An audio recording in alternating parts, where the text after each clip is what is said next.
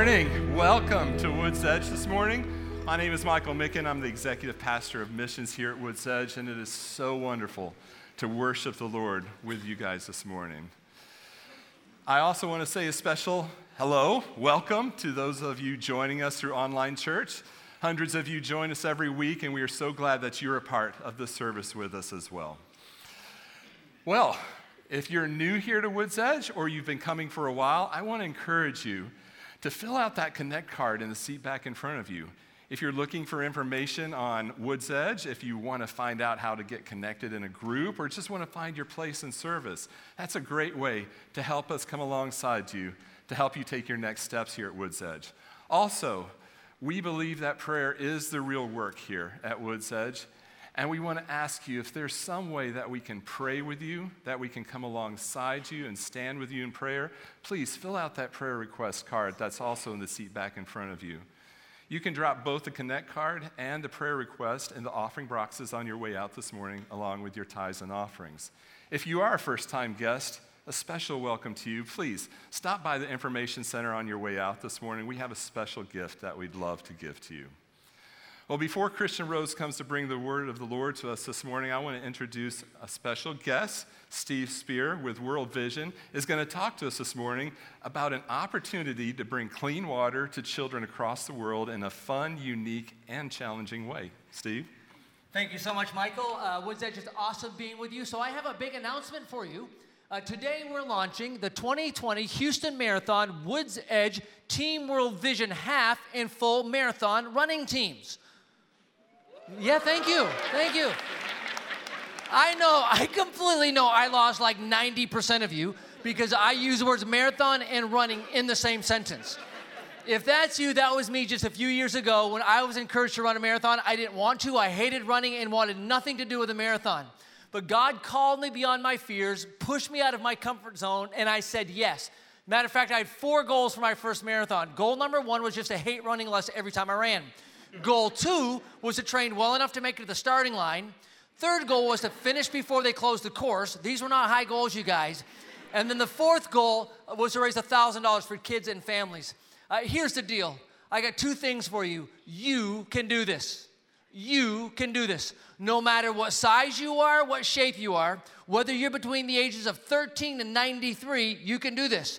I say 93 because last year I saw a 96-year-old woman cross the finish line of the Detroit Marathon. You can do this. We have a couch to finish line training plan. We'll take you from the couch to the finish line and then right back to the couch again afterwards. We'll do this. The second thing you need to know is why you'll be doing this. You'll be doing this to bring clean water, hope, and life in its fullness to children. The image coming up is a picture of our World Vision sponsor child. This is when I first met Winnie. And on this day when I first met her near her little home in rural Kenya, we walked for water, 1 mile out to their water source. We got there, you can see it in this image. It was a contaminated water source. It's where they wash what little clothes they have. It's where they bathe. And on that same day, I saw livestock drinking around the perimeter of this pond and relieving themselves. This was their water source. And then I dipped that 5-gallon container in, pulled it out, knowing that half the water in that container would kill half the kids under the age of 5 in Winnie's village. It's called the infant mortality rate. And then I carried it 1 mile back, weighed 50 pounds full, and that walk wrecked me. But then I thought, wait a second, if I can run a few miles or walk a few miles and invite some other people to do this with us, we can make a difference in the lives of Winnie and thousands of children like her. So here's what's going to happen. Right after the service, we're going to hold a brief 10-minute info session right here in this section. You all don't even need to move. You can stay right here. Coming up to the info session doesn't commit you to running. It just means you're going to come and get some more information. We're only going to be doing this today. We're going to roll a video right now, and while this video rolls, my hunch is there's going to be 2 big voices inside your head. One voice is going to be loud, and it's going to be saying, "Are you nuts? Are you crazy? You can't walk a half or full marathon." But then there's going to be a softer voice that says, "Do this. You should really do this." And I hope you listen to that soft enough voice just long enough to hang out with us for the info session. In 2006, one man heard a divine whisper that he could help the most vulnerable kids in the world by running marathons. So he said yes. He felt God ask him to invite others into the same vision, so he did. Many people felt scared of the unknown. Fear prevailed, and they said no. But many people pushed through that fear, and they said yes. The first year, 100 people said yes. The next year, 400 said yes. Then 1,000, then 2,000. As people said yes to new challenges and to changing the lives of kids and communities in Africa, their own lives started to change in drastic ways. I started this year. This is my first year. I have only been out of a wheelchair for 2 years now. In the beginning, I was like, my knees, I got too much weight, hold on. But I stuck with it. And I just went all in. I thought I'm 55, why not? Bev did it at 60, I'll do it at 55. This has really brought me back, helped me recommit my life to the Lord, but also to those less fortunate. And plus the goal of bringing clean water, that's beautiful. So I was like, this is something I really want to do. We really did a lot of training, just the two of us, and it was just such a bonding moment of that time when your strength is faltering and the person next to you carries you through it. Well, I've lost 75 pounds through this. And I couldn't imagine my 7-year-old having to go run and get water for our family. So that what keeps me motivated and focused. I plan on running a marathon every single year until I die.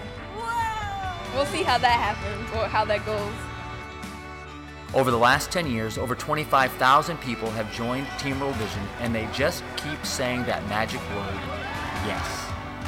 Every one of those yeses also represents kids in Africa who get to say yes to life, yes to health, yes to an education, yes to hope. Hundreds of thousands of kids. Every movement, every revival, every revolution in the history of mankind has begun because someone said yes. They are yes people. We are yes people. You are one too. As long as there are children in this world without clean water, we will continue saying yes.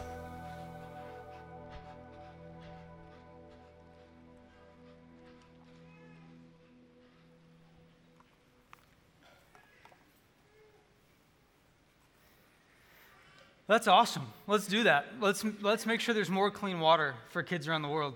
And they're pretty serious about this. I told Steve after the first service, Steve, I can't do it. And he held me down and shaved my head until I relented and said, all right, I'll join your team. So they mean business today. Hey, let's pray briefly as we open the scripture. Father, as we turn now to open your word, we want and we need to hear from you. And so we ask that you would give us the fullness of your spirit, give us ears to hear and eyes to see, give us clarity so that we can be those who hear and respond. And God, we, more than anything today, we want to know you and to love you. And we pray in Jesus' name, amen. And would you stand with me in honor of God's word? We're going to read our passage today from Philippians 1, starting in verse 18b through 27. The Apostle Paul writes to the church at Philippi, "Yes, and I will rejoice, for I know that through your prayers and the help of the Spirit of Jesus Christ, this will turn out for my deliverance, as it is my eager expectation and hope that I will not be at all ashamed, but that with full courage, now as always, Christ will be honored in my body, whether by life or by death. For to me to live is Christ, and to die is gain. If I am to live in the flesh, that means fruitful labor for me. Yet, which shall I choose? I cannot tell. I am hard-pressed between the two. My desire is to depart and be with Christ, for that is far better. But to remain in the flesh is more necessary on your account. Convinced of this, I know that I will remain and continue with you all for your progress and joy in the faith, so that in me you may have ample cause to glory in Christ Jesus because of my coming to you again. Only let your manner of life be worthy of the gospel of Christ." This is the word of the Lord. Thanks be to God. Have a seat. I received heavy news this week, which some of you might have as well. I got an email Wednesday night that a friend of mine and a friend of many of you as well, Mark Siebert, passed away Wednesday. And you may know Mark and Glenna. Glenna has been on staff here at Woods Edge for a number of years. They have a daughter, Kelly, and her husband, Bill, and 6 beautiful grandchildren. Mark was a good friend, and I was very sad to hear of his passing. There's going to be a memorial service or a visitation this Friday night and a memorial service Saturday. Details are available here. If you'd like to join for that service, Galena has invited you to do so. Last Sunday, a week ago today, I had the pleasure of actually serving with Mark in the 3rd grade Sunday school class. I only serve in children's about a couple times a year, but Mark served weekly for the last 2 years in the 3rd grade class. And he didn't have any kids or grandkids in that class that I know of. He just felt God calling him to serve those children. And so every week when my oldest son, Cademan, is in 3rd grade, and so each week that we would drop off or pick up, I got to interact with Mark, and he would give me his signature warm smile and his very joyful greeting. And I had really, really enjoyed Mark, and over the last couple of years gotten to know him, primarily because he was so friendly, and he was just very encouraging and engaging. And if you met Mark, I'm sure your experience was the same. But what was really interesting was the privilege of being with him in this class this last week, his final Sunday school class with these children. He knew every one of their names and their stories, and in his closing remarks, he said something that was really, really profound. I'm going to paraphrase. He said it better than I will, but here's essentially what he said in closing. The highest and best thing we can do with our lives is to use the gifts and talents that God has given us for the glory of God and the good of others, and to have a single ambition in life, to honor God and magnify Christ in our bodies. And, you know, he's teaching this to a bunch of rambunctious, knuckleheaded 3rd graders. They're not always the most receptive crowd, and yet he was so faithful in preparation and patient in his delivery, and he was holding out to them the words of life. And what was also powerful to me as he said that is, if you knew Mark, you might know that the last 16 years or so, he struggled with a medical condition called inclusion body myositis, which was a progressive muscular disorder. And so he was weakening and eventually ended up bound in a wheelchair. And so Mark, who is in this wheelchair and trying to patiently wrangle these 3rd graders, is talking about how it should be our ambition that Christ would be honored in our body. And as he spoke those words, I know that he was struggling and suffering with illness. And so when I got this email Wednesday night that he had passed, I was really, really devastated. But the Lord brought to mind his closing words from that last Sunday school class, and God brought to mind this passage. So I had actually written a different sermon, and I was about to turn in the notes, and I really sensed the Lord say, no, that sermon, we can talk about that later, but let's talk about this passage. And so today, if it's okay, we're going to, in the spirit of Mark's closing words in this passage, we're going to make a couple observations from what the Apostle Paul teaches us here in Philippians 1. I read a book called The Road to Character by David Brooks. I don't know if you know David Brooks. He's a columnist for the New York Times. If you're allergic to the New York Times, you might still like David. He is a conservative voice at the paper. And he's written several really good books, this being one of them. And he asks an opening question in the book that I think gets to really what Mark was sharing. And he asked the opening question this way: are you living for your resume, or are you living for your eulogy? He says, it occurred to me that there were two sets of virtues, the resume virtues and the eulogy virtues. The resume virtues are the skills you bring to the marketplace. The eulogy virtues are the ones that are talked about at your funeral, whether you were kind, brave, honest, or faithful. Were you capable of deep love? And that is a salient question worth considering today. And I think this passage in Philippians 1 actually gives us as Christians some context and some orientation for how we might respond to this question. And as we look at this passage and what Paul has written here, one thing that we see is that for the Christian, as we consider our life, we know that the outcome is secure and our treasure is certain. The outcome is secure and our treasure is certain. Look at the text. Paul says, yes, and I will rejoice. Now recall that Paul is writing this letter from prison.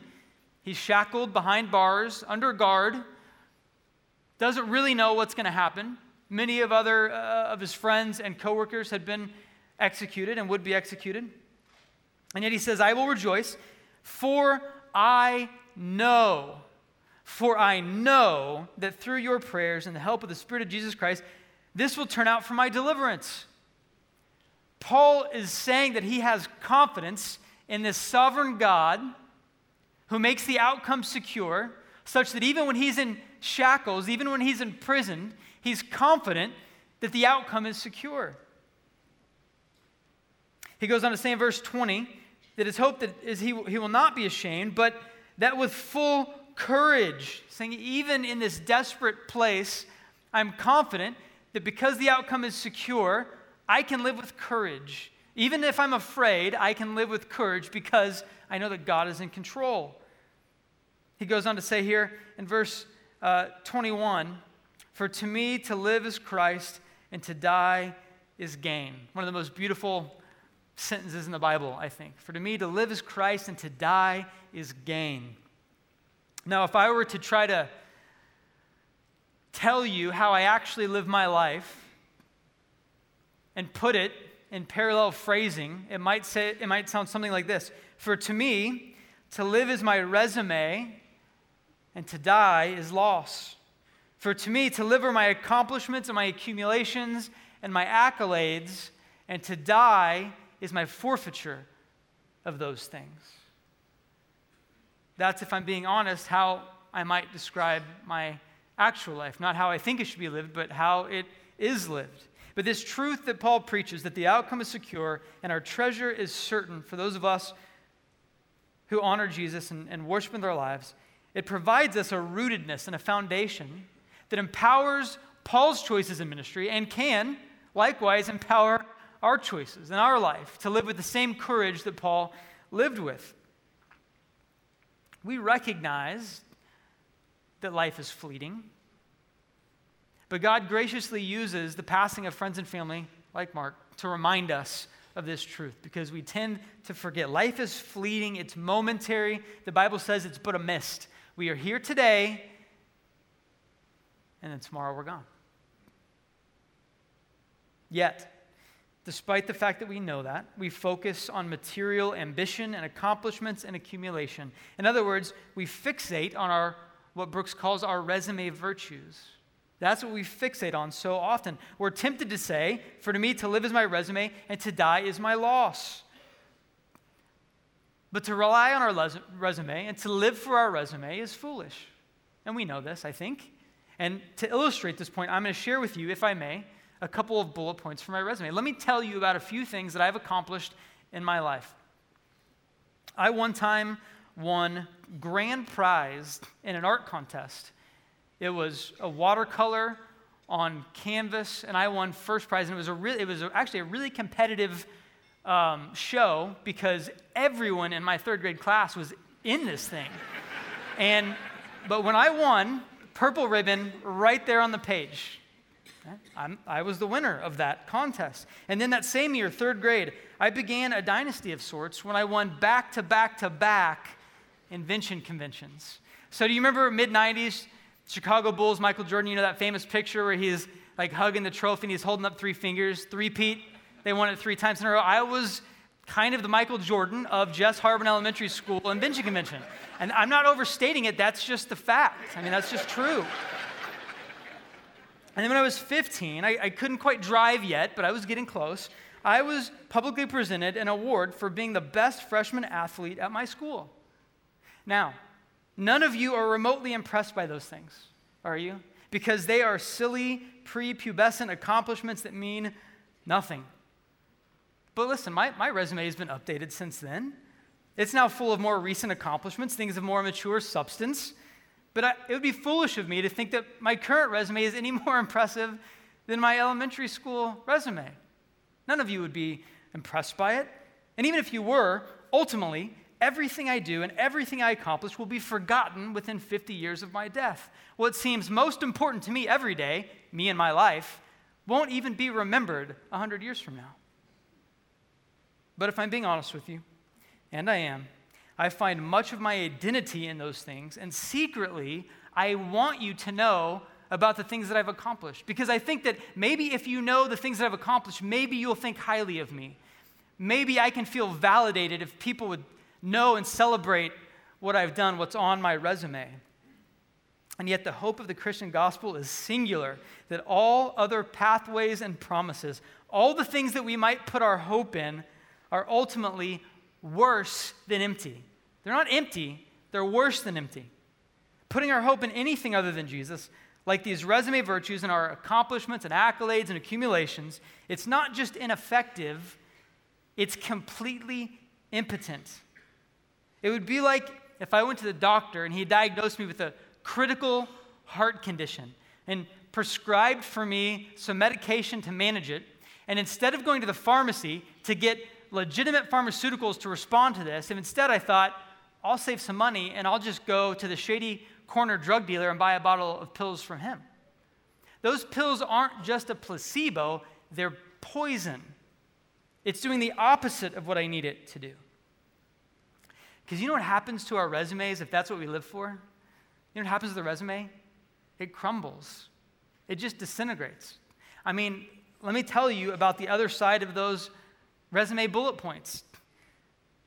When I won the art contest and that ribbon, I literally never won anything in art again. I peaked as a 7-year-old or 9-year-old as an artist.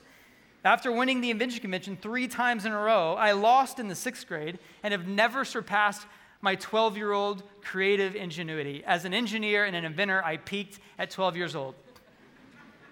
I was named the best all-around athlete my freshman year of high school, at which time I gradually plateaued to average. I peaked as an athlete at 16 years old.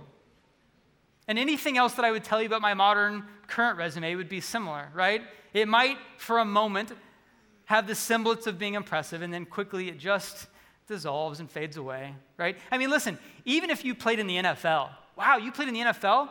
You're like one of the best football players in the whole country. Oh, but you won 0 Super Bowls.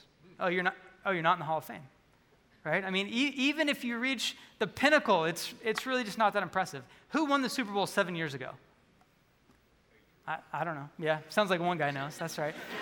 So no one else did, so the point stands, all right? Hey, man, you're killing my illustration here. This, yeah, got a heckler over there. The Apostle Paul, who writes this, he had an impressive resume. And if you flip forward 2 passages to Philippians 3, you'll see his resume. His resume was much more impressive than mine. In fact, his resume was one that his contemporaries would have said, Paul, your resume is not only impressive to other people, your resume is impressive to God. God himself is endeared towards you, Paul, because of your accomplishments and your accolades and your pedigree. And yet Paul says that despite his resume, despite his pedigree, his true and lasting treasure is Christ. Look at verse 23. He says, my desire is to depart and be with Christ, for that is far better. Philippians 3:7, after he gives his resume, here's what he says.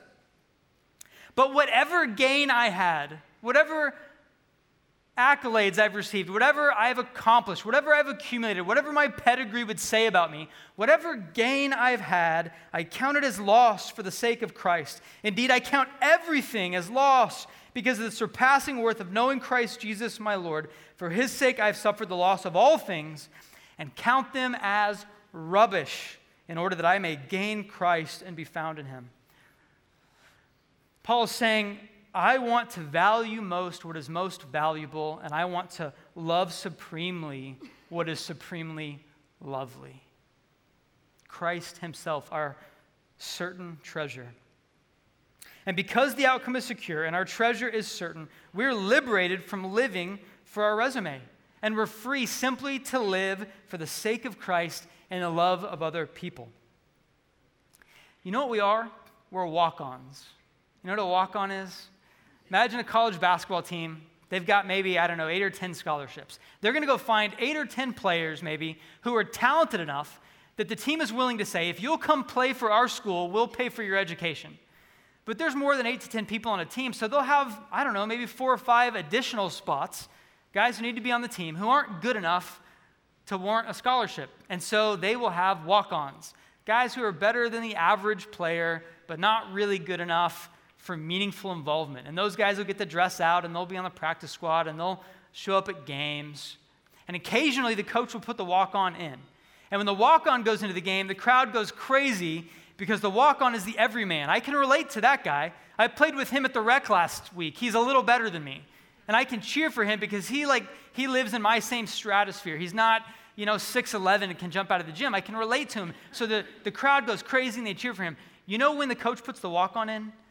When the game is in hand, when the outcome is certain. The walk-ons don't go in if it's a 4-point game with 30 seconds left. You don't see them in the game at that time. If the team's up 25 with a minute left, that's when the walk-ons go in.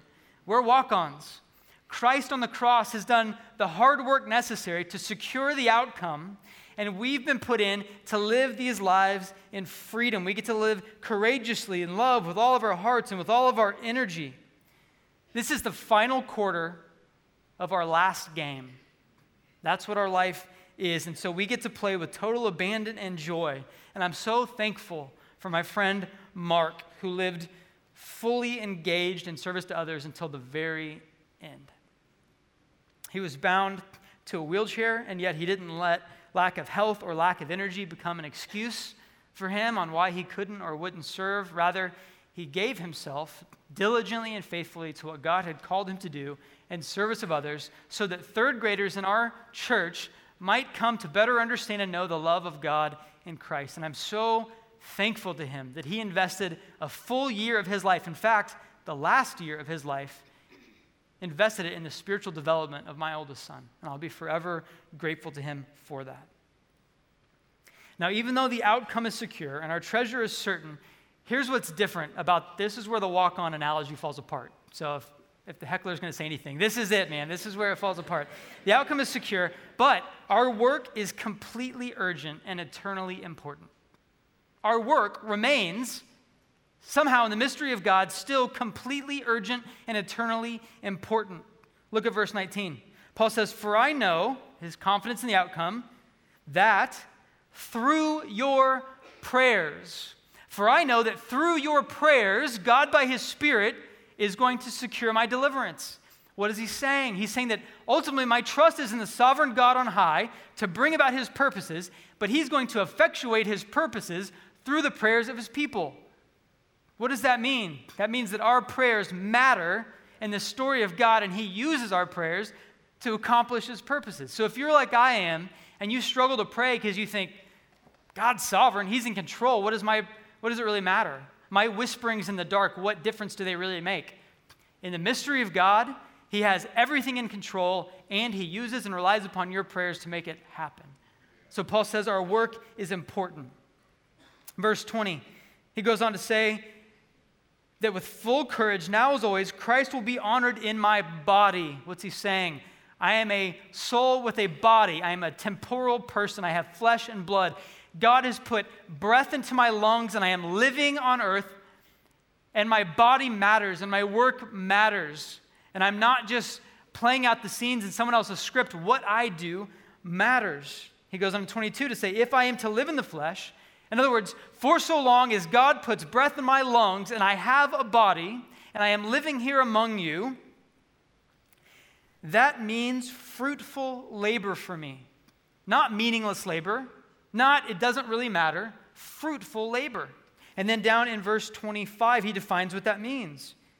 Fruitful labor for Paul means this: for your progress and joy in the faith, so that in me you may have ample cause to glory in Christ.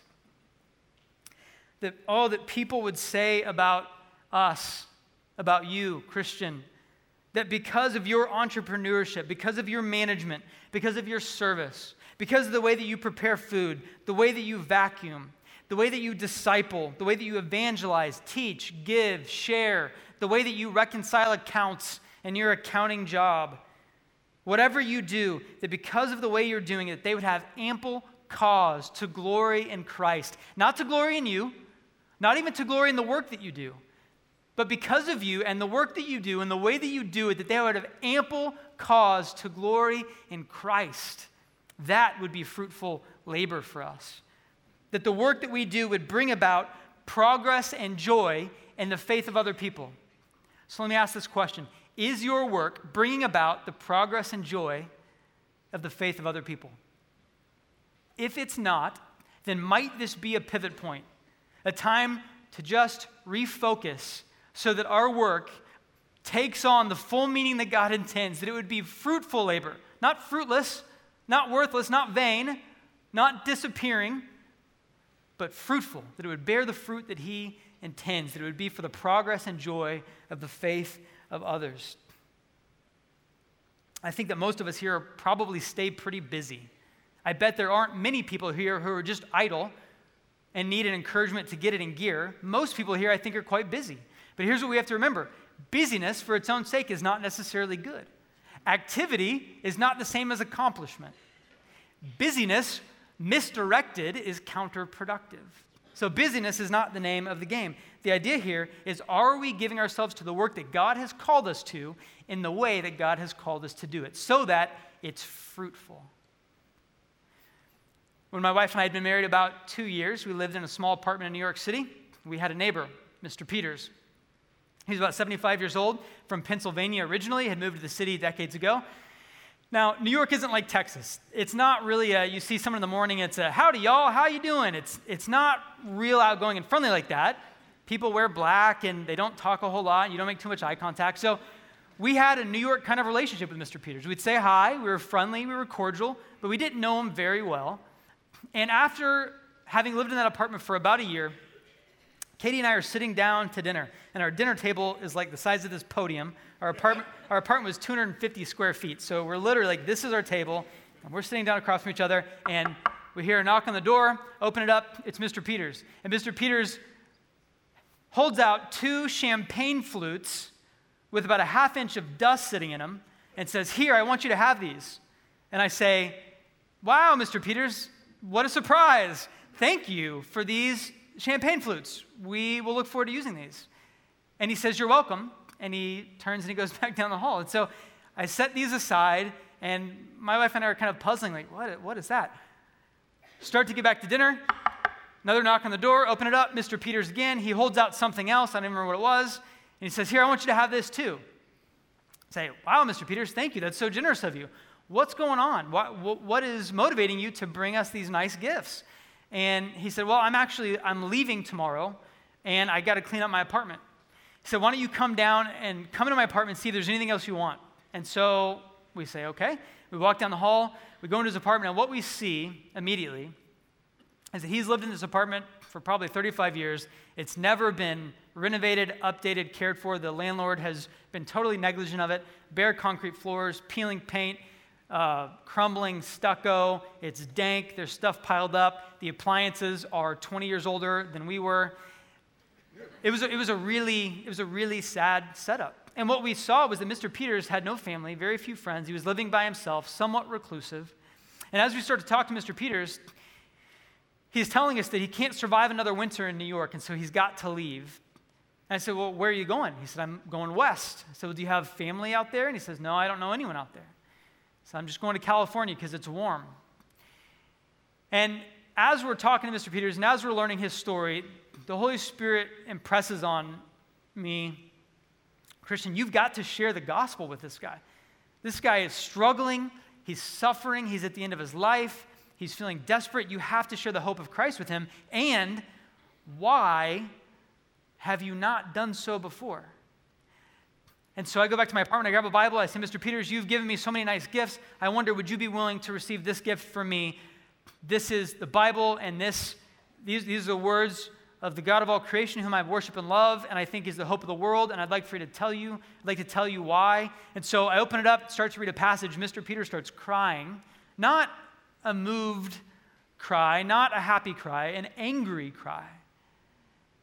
And I say, Mr. Peters, what's going on? And he says, I was raised in a fundamentalist religious home, and my parents read the Bible all the time, and my parents abused me, and that's why I had to run away from home, and that's why I ended up in the city, and I want nothing to do with your Bible, and I want nothing to do with your God. Now, it might have been, with more time, could have built a relationship with Mr. Peters, could have had him into our apartment, could have eaten dinner with him, could have had a chance to share with him a winsome and compelling presentation of the gospel that was different than what he thought it to be. But because of my negligence, having lived as his neighbor for a year and not having engaged him, this was his final night, and on the next morning he left. And I asked him if he would give me the contact information of the hotel he was going to stop at along the way in Arizona, and he did. And I called the hotel when he was supposed to have arrived, and the hotel said, we have no record of any Mr. Peters, and so I have no idea where he went or what happened to him. I know that he abandoned his apartment and left everything in there because he didn't have any family or friends to take it. What might have been if instead of just being busy with all the things that we were busy with in our life, and we weren't idle, we were busy. We were involved in all kinds of stuff. We were volunteering. We did a lot of stuff at our church. We were feeding the homeless. We were really meaningfully engaged in a lot of activity, and yet this thing that God had put before us, a neighbor who needed to know the love and kindness and compassion of Jesus, didn't receive it because we neglected to be a neighbor to that man. So it's not about busyness. It's about, are we doing the work that God has put before us and the way that he's called us to do it so that it brings about fruitfulness, progress, and joy in the faith of others. But we think we have so much time, don't we? We think we have so much time. We suspect that we can get to it later. Listen, I'm only 37. I've got decades left to do that hard thing that God has called me to do. I need to focus on my resume now. We've got some business to attend to. I've got to get things done.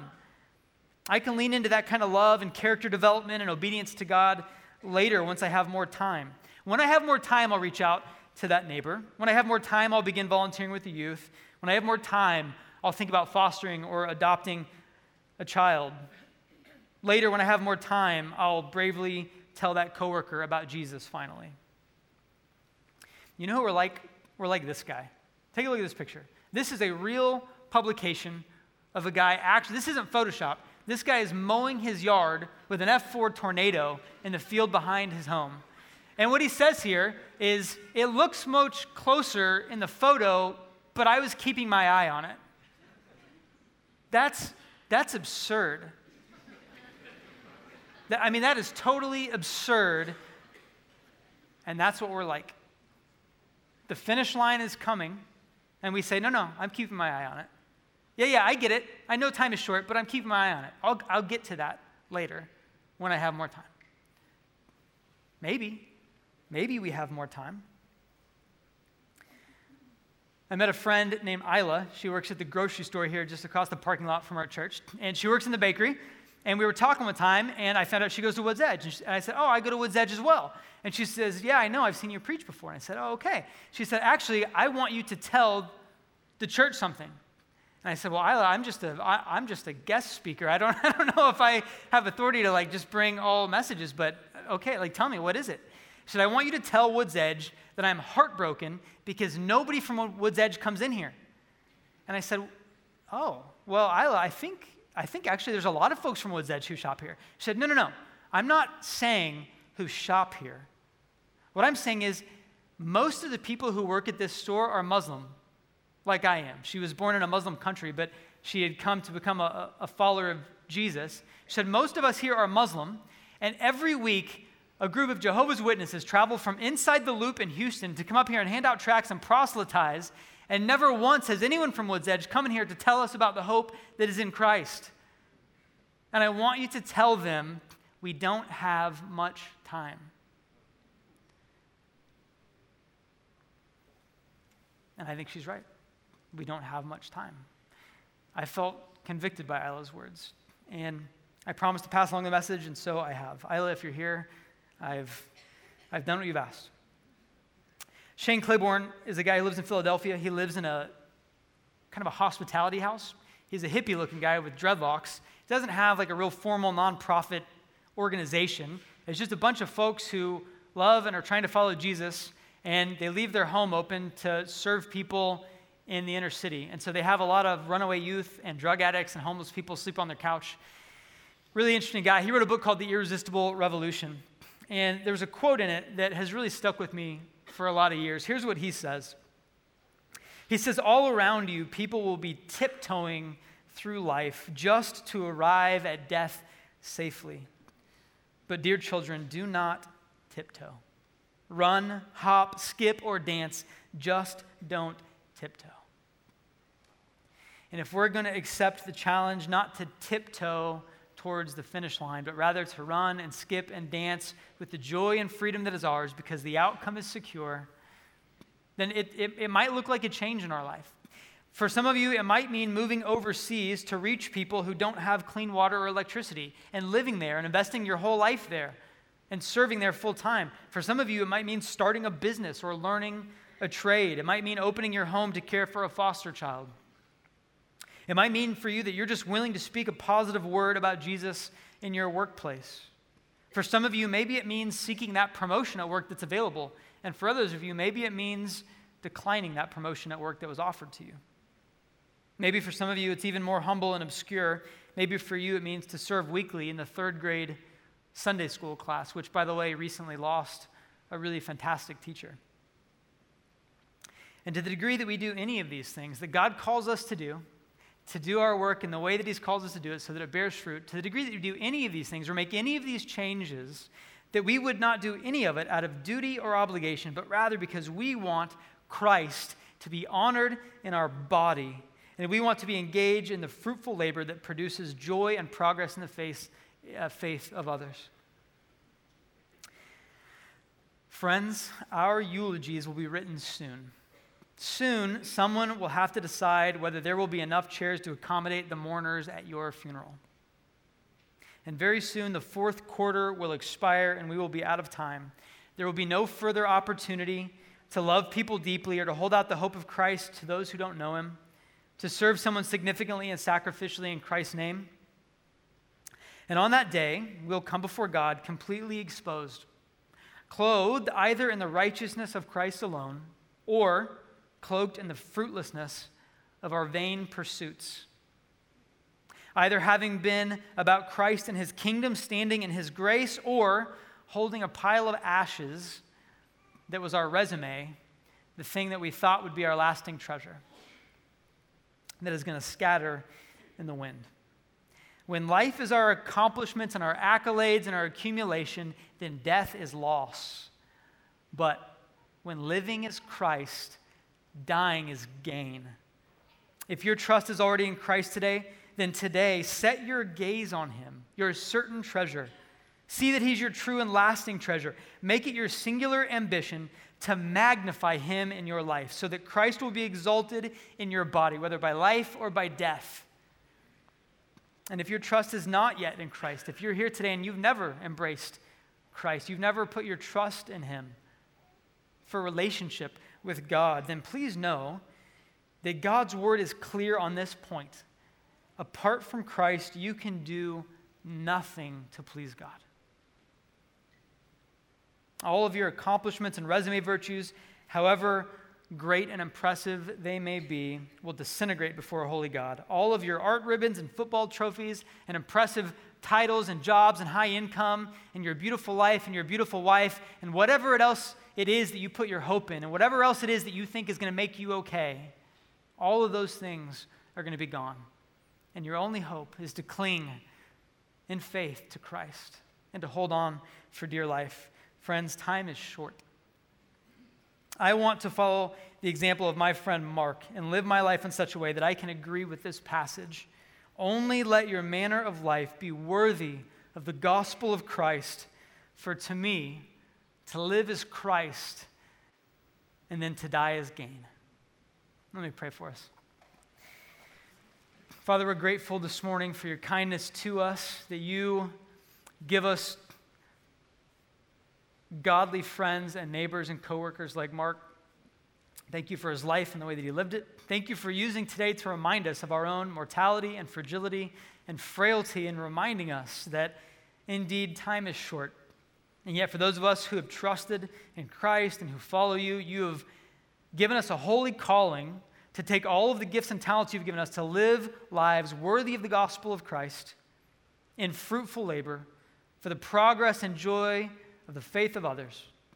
God, would you help us today by the power of your Spirit to live lives that honor you, to live in courage, knowing that the outcome is certain because of what Christ has done on the cross. Would you make us a people together who have a single ambition, that Christ would be honored in our bodies, Father, we love you and we worship you together this morning. In the name of Jesus, amen.